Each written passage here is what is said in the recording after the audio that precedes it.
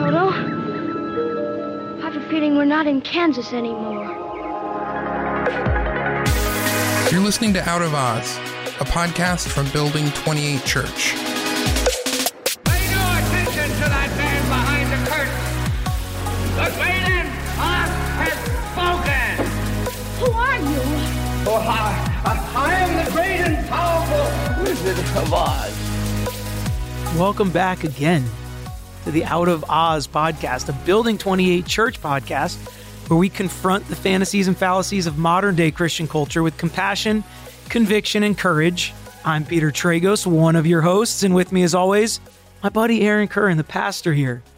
What do we got today? Man, we got some good stuff today.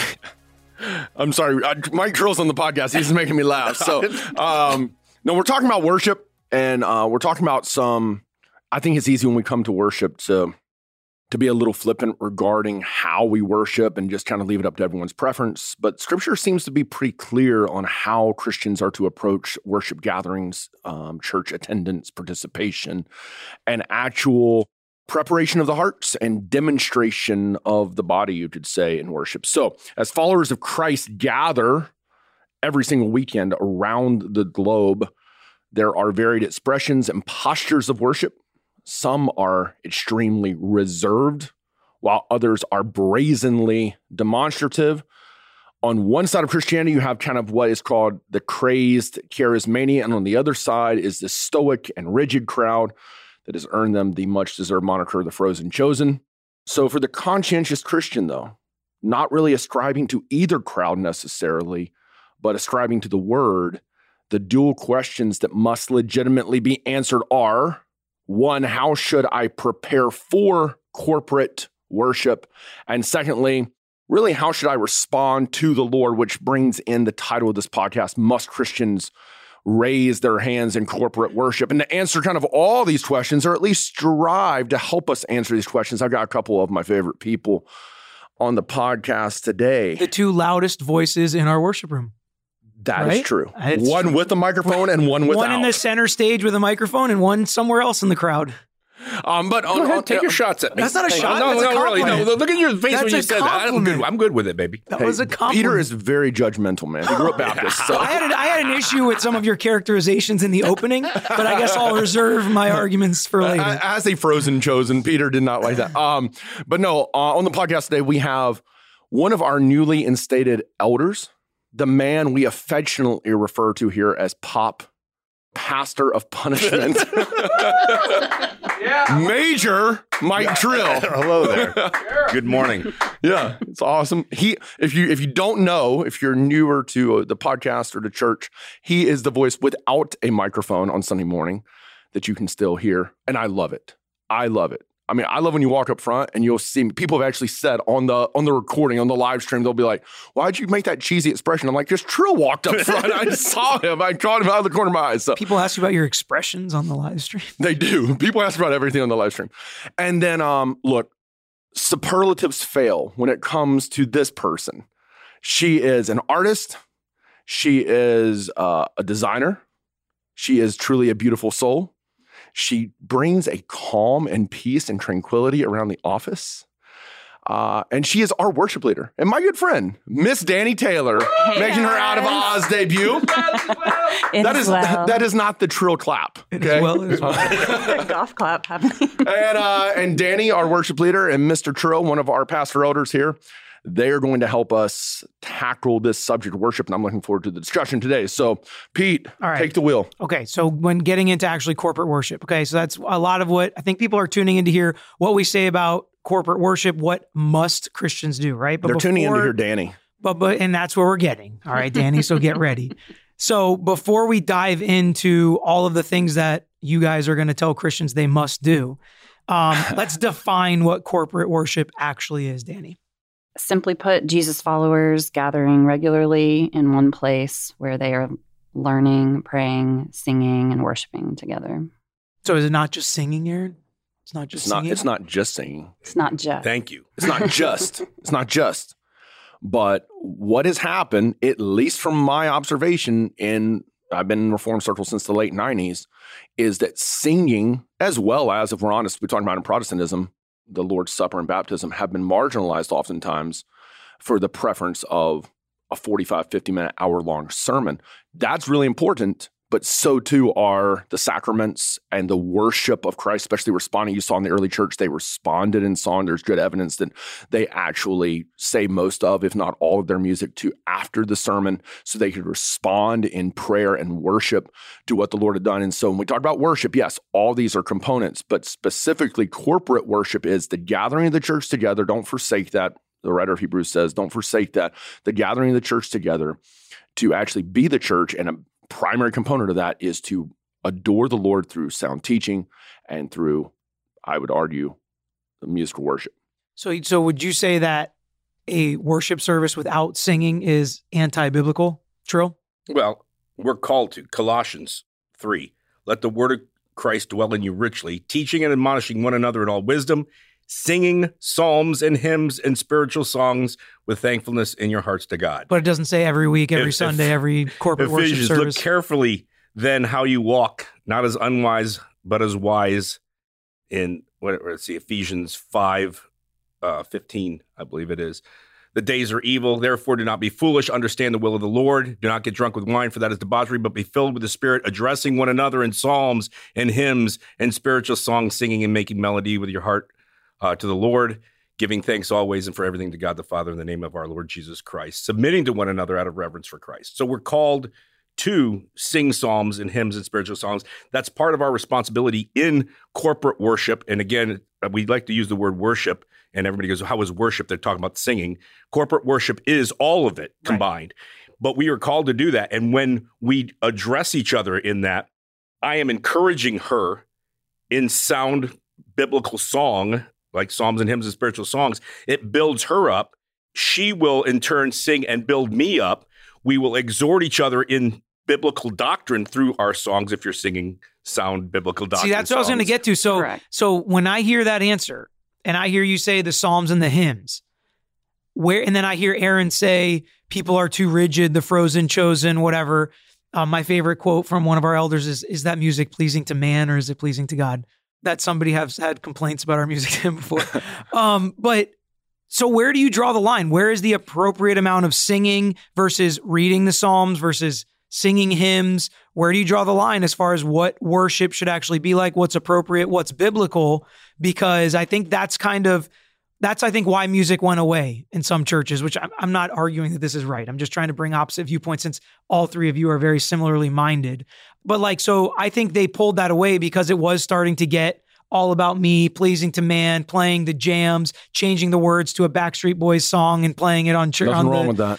Everybody love Jesus. Is that Backstreet Boys, by the way? Hopefully that is the sound bite that they take from this episode right there. But seriously, so where do you, as far as it comes to singing and songs, right? And we've talked about, I don't think we necessarily need to talk about the theology of songs in this episode, but so where do you draw the line of it becoming too much about pleasing to us and what we want to do in here and what we think is fun because it's boring to listen to him talk for 45 minutes? Not that I think that, but of course not. That's, I think, why the church kind of has this swing back and forth is it's we're going to just talk for 5 minutes and say something that makes everybody feel good. And we're going to sing for an hour and a half. So first of all, I don't think it's wrong for a church to not have music every single time it gathers. Obviously, we have home groups that gather here. That is corporate worship. That's collective. Corpus from the Latin just means body. So that's when the body comes together to worship, whether it's 15 people that's worship. Home group is worship, as Trill's talked about. So it doesn't have to, every single gathering doesn't have to, you can have classes. You could even have arguably a Sunday, Thursday gathering and not have music. It would be weird. Not only because culturally we've become accustomed to that, but because historically the church has always gathered to take communion, hear the word preached, and respond in song.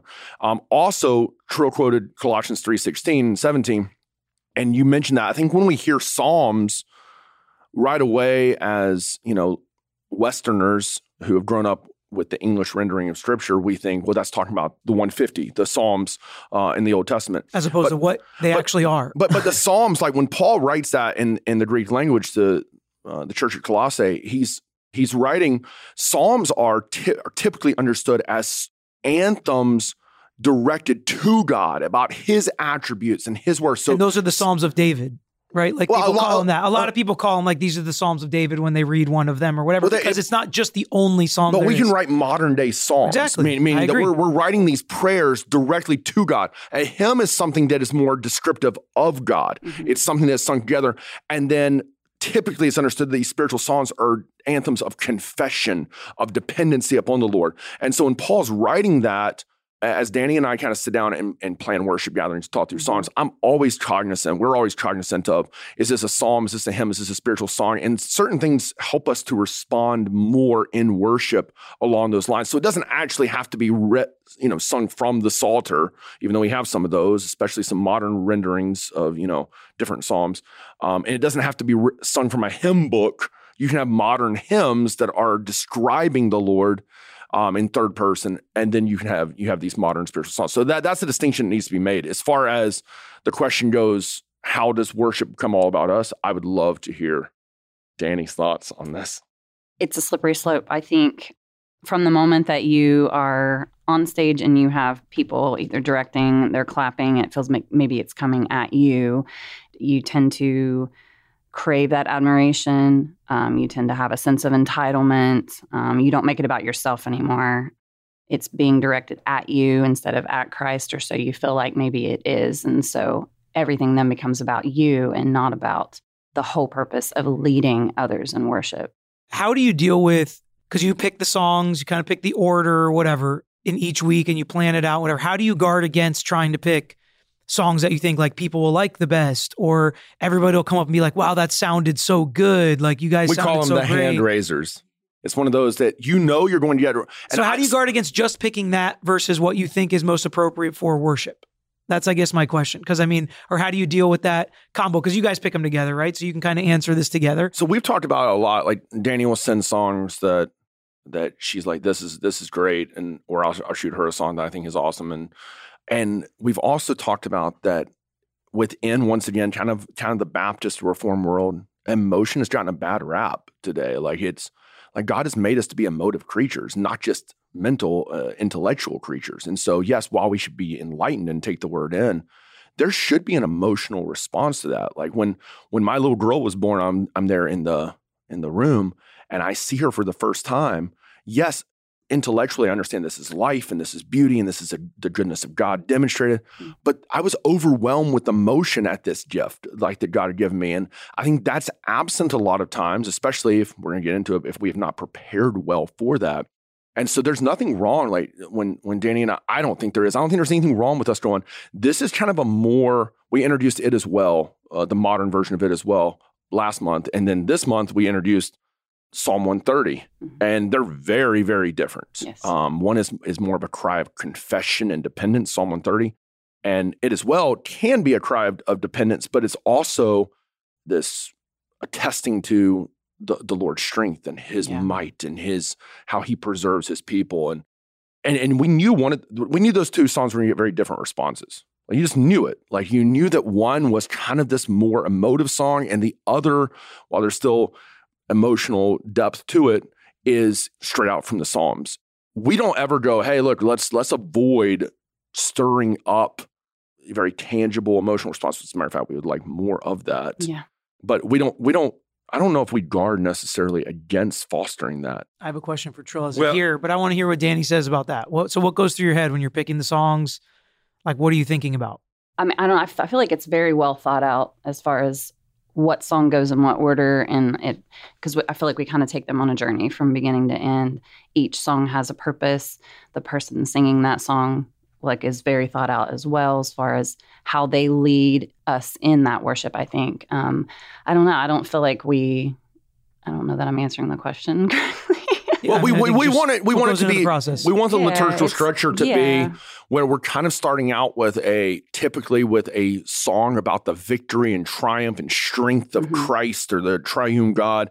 And then it starts to lead us into really a salvific explanation of the gospel. Like, so we typically will head toward, like we don't like doing songs that's all about us here, where we're singing about how great we are and how amazing the Christian life is all the time. We like to sing these songs that remind us of the redemption of Christ for us, of the power of his resurrection, of our need for him, our constant dependency upon him. And so we want to lead people toward that and prepare their hearts to receive the word, and then in response to the word. And we do this all the way leading up until Thursday night. Like we'll be back and forth on the structure of service and how we can not just prepare like a dynamic experience, but how we can lead the people of God into before the throne of God with one another, so they actually hear the word, are prepared to hear the word, and then respond to the word. So, Trill, how as a listener and worshiper in the service do you guard against making it all about you or the songs you want to hear? How do you prepare yourself for worship? Kind of what goes into all of your worship experience as not someone choosing the songs or the order, things like that, but just experiencing it? There should be a balance and a guard against over-emotionalism. And I'm not saying you guys. I'm watching YouTube at these churches, and it becomes some competition. Basically, it's just to stir up as much emotion as possible without thinking of what you're singing, or again, going back to the I'm this, I'm that, this is all me, this is the church, it's about me, and I'm an overcomer, and I'm a this and that. And there's never any focus on who God is. And there's never any focus on the need of confession and repentance and who I am before God. Those are huge things when I'm singing. So when you talk about preparing to begin with, I mean, you can't just wake up Sunday morning and go, okay, I'm prepared. I mean, it's throughout the week, and I fail every week. Don't get me wrong. I'm not saying the Christian life is easy. Big time. Big time. Yeah, big time. Sure. Well, that's not part as of much it. as Aaron, but It's part of it, right? We're always reminded we're sinners. I mean, exactly. Every week we're reminded and of it. so, right. so it's the worship throughout the week is, to me, obedience to Christ, spending time in the Word, prayer, leading my family well, living for Him, and so it makes it easier to prepare. But I think it should be taken seriously and prioritized. And I don't know if we're going to get into it later, but here's the thing. People don't really prioritize or understand the importance of our weekly gathering or weekly gatherings. Sure. We don't get excited about it. It almost becomes like a, hey, I have to do this kind of thing, where it's, if your family's going to Disney World, bro, you're up early, you're planning it the week ahead. If you got a big game coming up, you're all excited and you get everybody ready. But Sunday morning comes and you're like, come on, throw something together, let's go. And we walk in, and then it becomes about me, right? You entertain me with the music. You entertain me, or you tell me what I want to hear. It literally becomes about me. And that's what needs to be guarded against. But when it comes to emotionalism, when you talk about emotions in the songs, to me, and this is me, the doctrine or the words that are being spoken is what makes it that my emotions come out, not the dramatic music. I like when it starts to crescendo and comes through. Man. We hear the trill clap. I do like that, and it does excite me. But we're singing is what makes me emotional, right? Understanding, and I put some of that down here. Like I was thinking about how people react in the service or when people are singing. And here's some lyrics that, I mean, this is just something we've sung in church within the last, several months. If you pull them up, Danny will sing them. Will you sing? Will you sing them? I'll be on drums. Okay, maybe not. Here it is. Behold the man upon the cross, my sin upon his shoulders. Ashamed, I hear my mocking voice call out among the scoffers. It was my sin that held him there until it was accomplished. His dying breath has brought me life. I know that it is finished. How can you sing that word and not feel emotion of what That's Christ right. has done for you? How can you sing those words and not understand that your sin, Christ died for your sin on the cross, my sin? And that's what stirs up the emotion in me, my gratitude, my thankfulness. The God of heaven stepped down from glory to bear my sin and wear my shame. Are you kidding That's me? right. Are you kidding me? Or hallelujah, praise the one who set me free. You're singing these words, and how can it not have some emotion of gratitude and adoration to God? And when I'm singing personally, obviously I try not to make it about me. I picture what I'm singing. When we sing, I see the man upon the cross. Mm-hmm. I picture Christ hanging on the cross in my stead. When we sing, one day we're going to see him face to face. I think about that and falling down in front of the throne and just worshiping him. And if that doesn't have an emotional response, I mean, that does stir up my emotion, but it's the words that do it. It's understanding. And literally we go into church and people just, Mouth the word. I don't know how you can just mouth the words like this either. to something so deep and rich. And you're talking about your salvation. Well, listen, you understand how they can, right? I mean, nobody's perfect. A lot of people have a lot of stuff going on. The point is you need to prepare yourself before you get there. I don't think it's like condemnation if your baby's been screaming all morning, you just had to drop them off and you spilled coffee all over, so whatever, to have like a rough Sunday. But I get what you're saying. That's what it needs to be like when you get those words. And I wish we could do the whole podcast on that because I think that's great to dig in. And the fact that you should have an emotional response, I don't think anybody should disagree with, right? So I don't think anybody listening should disagree with. But I want to get to the title of the podcast. Okay, I think that's why people are listening. But I do think, in response to what Trill's saying, that this is really important, that coming in, having a bad Sunday, you've had a bad week, maybe you need corporate worship that morning just to kind of the truth of this to wash over you. I agree, but it'll look different. You might not start singing with emotion the first song that you hear. But if it's week after week after week, I agree. That should be a self-check. There's an issue there. Absolutely. Especially when you get up not wanting to go to church. Like that stuff you can control. You can't control if 1 week or whatever your heart's not in the place for worship. That's how all of us are going to be. I mean, we're going to all go through times like that. If you start off at a bad, hey, my baby's crying. Right. You can still prepare your heart. Absolutely. When you hear these words, you know what? The baby crying that Sunday really pales in comparison to the glory of God. I agree. And what he's done for us. So, I mean, that is something that should convict us at that point.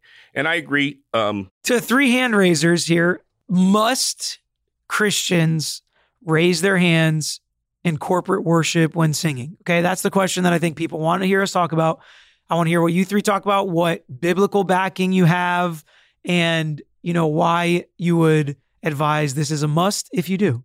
Can we start with Danny, or do you want to start? I don't want you to take any of her points. All I want to say is this, because we brushed over it. The command is clear. Trill read Colossians 3 and Ephesians 5. There are numerous commands from Exodus 15, Psalm 147, Psalm 149, Zephaniah 3, Zechariah 2, James 5, Psalm 96, of you have to sing. Like there's not an option there. If you're coming into corporate worship and you're not singing, it was very clear in the Reformation, the Reformers taught this, that is disobedience before the Lord. Like we're not called to stand and listen. There's no call for choirs in the church. Not that there's anything wrong with that, or for worship bands, but the saints are called to sing. So that is pretty black and white, cut and dry.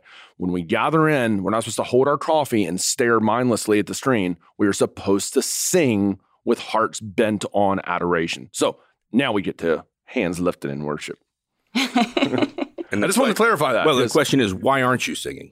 What is your... True, we don't have time for it, man. We get to the point. We've done so many big, broad topics to get to this very narrow question. Who picked this? All right, I don't know. Danny, what do you got? Do we have to raise our hands? Do we have to? I don't know that we have to, but Psalm 119, I will lift up my hands to your commands, which I love, and will meditate on your statutes. Psalm 63, so I will bless you as long as I live. At your name, I will lift up my hands. John 4:24 says that Jesus said that God is looking for worshipers who worship him in spirit and truth. But he also says we are called to worship God with not just our bodies, but our hearts, minds, and our souls. So, I mean, people can say that they're standing there worshiping with their souls and their hearts and their minds, but I think the way you said it earlier, like, how are you not raising your hands in just awe and wonderment? I just want to let you know I didn't say that you had to raise your hands. No, I know. I'm saying, but because you should have. I would say that you don't have to. Lifting holy hands was in prayer. I was hoping so bad Aaron was going to say there are 21 references to lifting hands in the Bible. And here's the thing. If you deem it as a prayer, yes. Do I believe there's anything wrong with it? No. Do I raise my hand? Yes. In worship, that's what I do. And here's my question, again, going back to this. If you'll go to a concert and you'll go, woo, and raise your hands to this guy on stage, then the question is, why are you singing in church and not raising your hands to the Holy One? Why the King of Kings? Mm-hmm. And I think it's a hard issue. I guess I'm fielding all of these questions, so I'll wait till the end to answer. But I have an answer for that.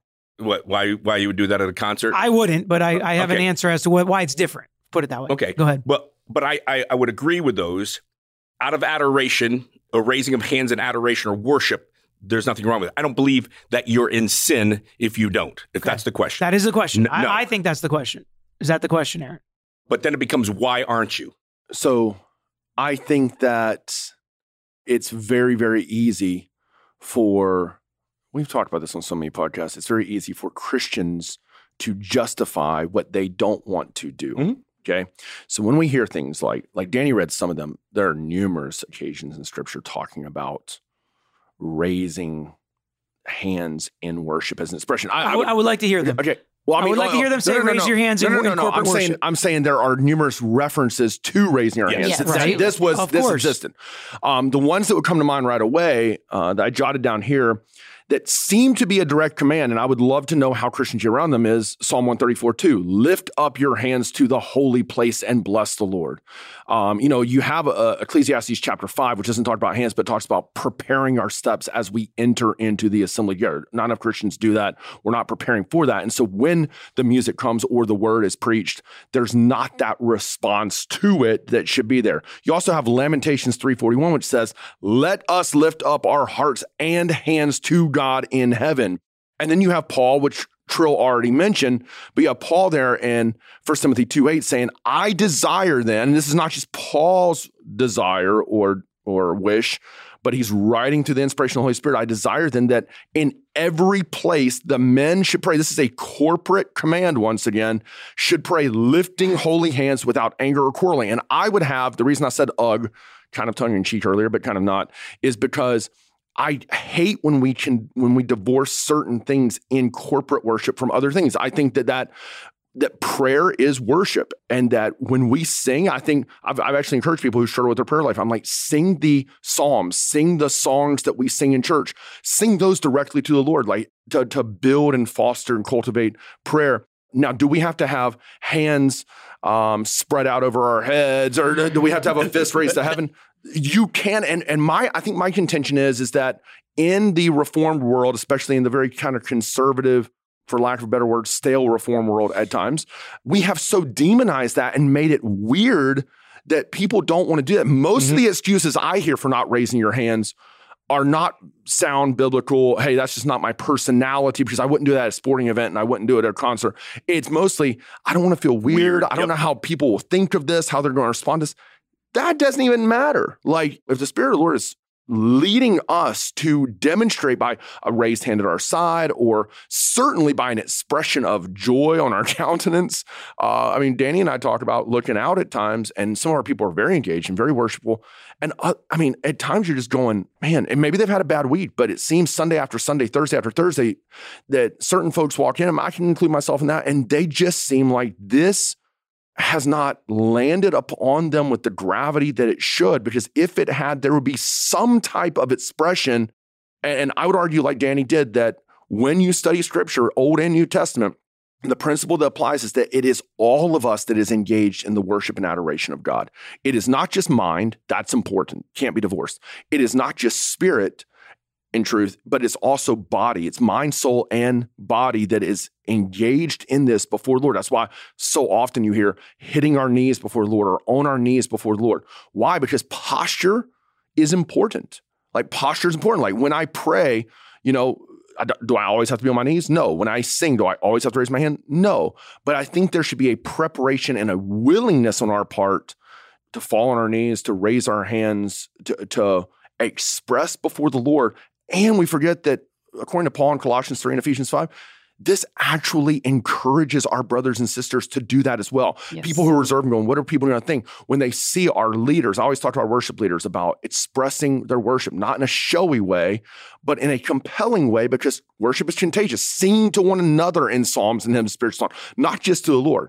Sing, making melody in your heart to the Lord, but sing to one another. So I'm very passionate about this. Yeah, I have a lot of questions, right? So I want to ask questions that people that I've talked about this, and I grew up in a church that raising your hands was fine. It was even encouraged, like you're saying, and it was some of the fakest people in the church that would raise their hands and dance and get all into it, okay? So you have to deal with stuff like that too, is like people come in with, I'm uncomfortable with that, and you guys roll your eyes at it or say, I don't want to group you all together, but Aaron and Trill, Danny never rolls her eyes at anyone. You roll your eyes at it and say it's so flippant for people to get over these things, but if someone wants to worship and is worshiping appropriately in heart, mind, soul, and mouth and singing, and doesn't feel comfortable raising their hands because they think it's fake, or they think if I raise my hands, I would just do it because I heard this podcast, or because I know Aaron likes me to raise my hands, so okay, I'm going to raise my hands. Danny likes you too. You don't need to do that. Danny likes but I'm sorry, I don't agree that they should feel more compelled to raise their hands. I don't think they should. I just think we need to grapple with at least these three texts that seem to be especially when we can so easily take other commands of Scripture that are, I would say, less explicit than some of these and go, this is a command, so you can't do this or you need to do this. And yet it seems from these 3 passages we mentioned, and I'm not sitting here saying you're in sin if you don't, but how do you wrestle with and grapple with these texts of Scripture if Scripture is our guide? Let's go quick. Let's go rapid fire. If it goes back to that,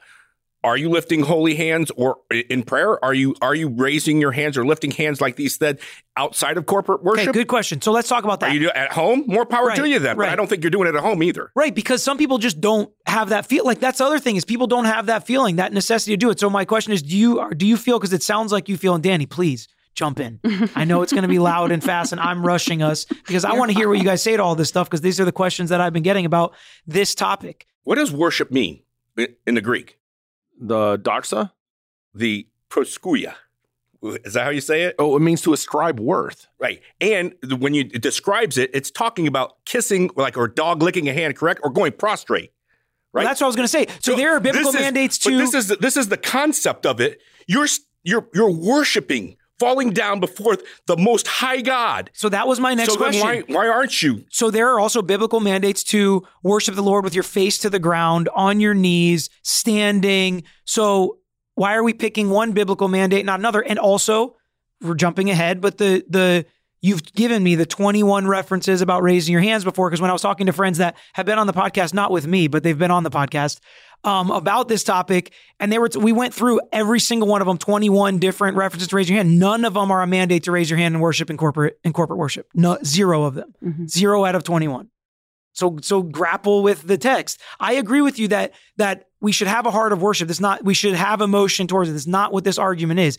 It's purely a physical response that I feel like you're almost equating to James. If you have faith, you will have fruit. You cannot have one without the other. That's kind of what it sounds like you're saying. You can't have appropriate worship without raising of hands. I'm not saying that at all. So I want to be clear on that. Okay. Once again, I think I've said it a couple of times. I want to say it again for anybody listening.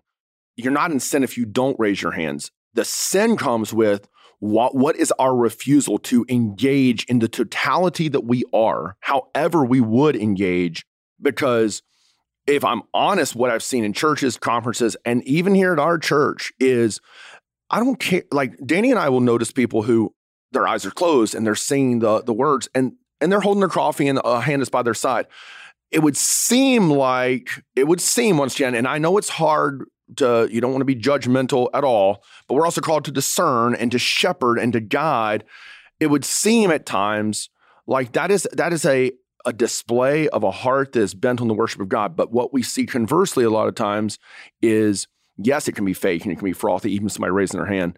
But a lot of times it seems like there's this colossal disconnect that I believe, based on my study of Scripture and psychology, that when we are overwhelmed with truth that we actually believe, there is a response, a tangible, visible response. Now, that doesn't mean I have to raise my hand, but there should be a posture. You can maybe fall on your knees. You could fall prostrate. That would be kind of weird in the church because people don't do that. But I would rather that. Some people do. I would rather that than, not in our church anyway. I would rather that though than just kind of this frozen up, so paranoid of what people are going to think of me, or so overwhelmed with the week because I haven't prepared my heart to come before the Lord. My whole contention is that it would seem in Scripture from the references you've mentioned and the ones I mentioned, that there should be some type of physical response to what we mentally and emotionally connect with to know to be true. Like there should be something there. I want to combine 2 questions now to try to keep us speeding forward. So Aaron's famous for his kids in worship. Get out. Don't let the door hit you on the way out. To drop your distracting kids off. It's called infamous. So distracting. Okay, people have said it's very distracting when certain people raise their hands. Like if they're worshiping and they're opening their eyes and closing their eyes to make sure they see the words because they might not know all the words or whatever, and they do want to sing the words appropriately. And somebody raises their hand in front of them and throws them, and it breaks their concentration or their worship, whatever. So there's nothing biblically mandating kids are not allowed in worship, right? Or there's nothing mandating we kick them out.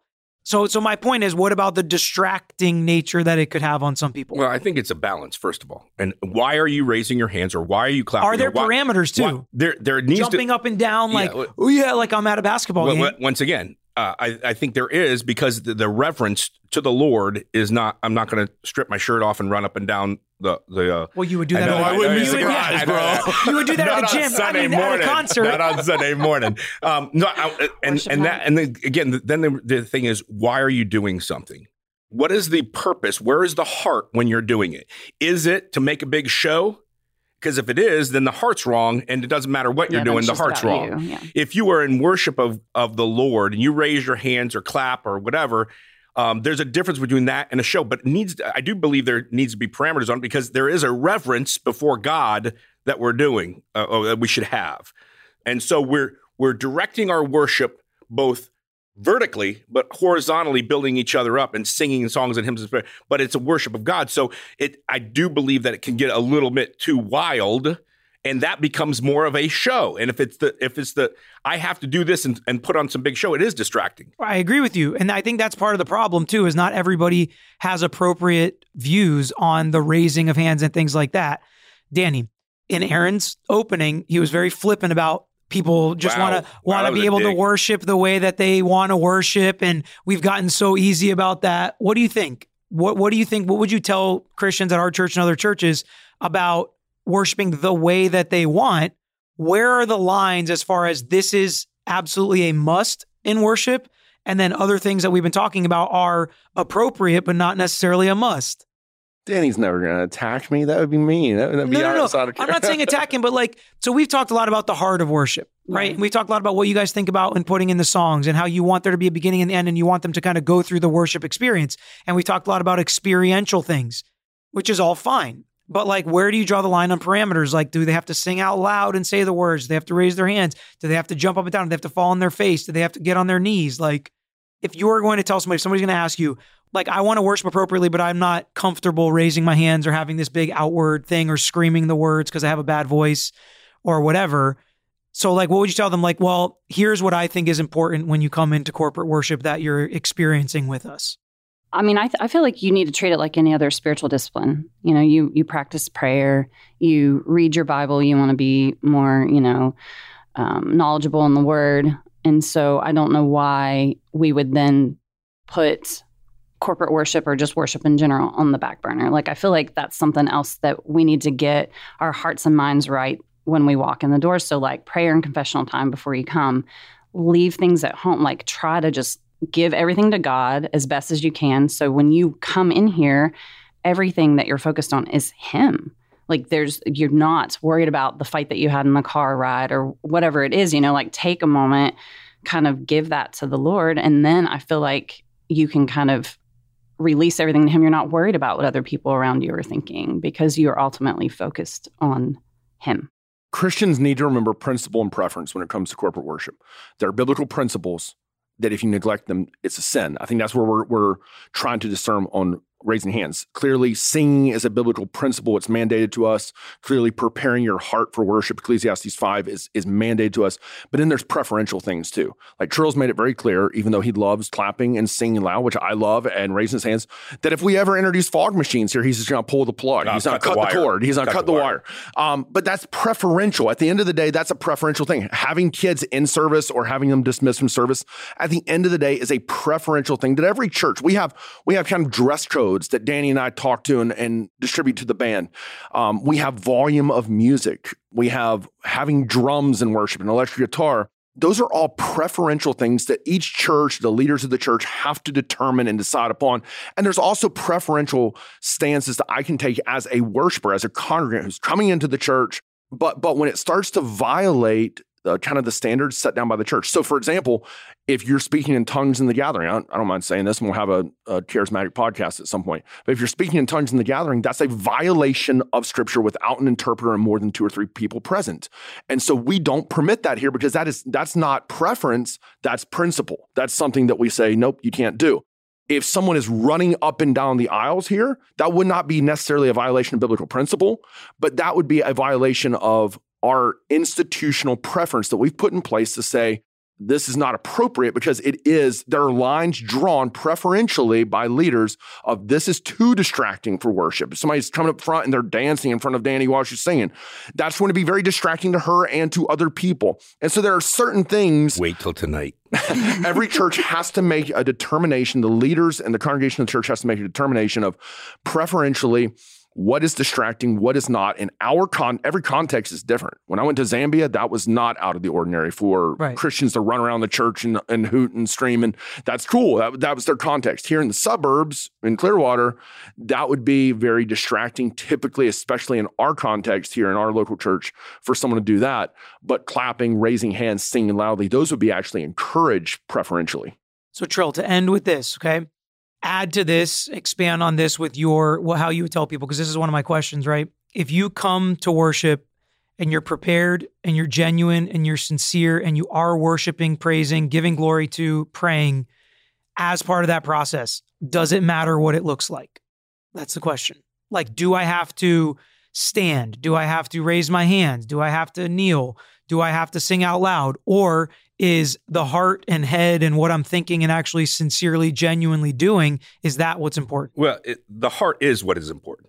However, we looked at scripture over and over again, singing to one another.